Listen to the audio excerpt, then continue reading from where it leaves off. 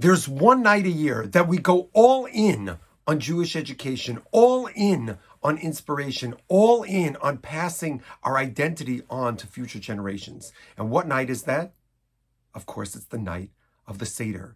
That's the night that we are told, V'higadata levincha bayom hahu lemor. Tell your children the story of the Exodus. Tell your children how we were enslaved in Egypt and God took us out. Well, why did he take us out? What was the journey he was going to take us out on? What was it for? It was not to create a collection of individuals. It was to create a mamleches kohanim v'goy kadosh, a kingdom of priests and a holy goy, a holy nation. Yetzias Mitzrayim, the exodus from Egypt, is the formation of the Jewish nation.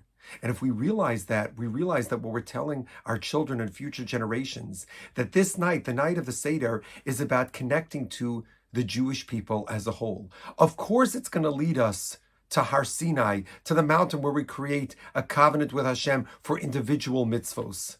But ultimately, it's in the context of a nation.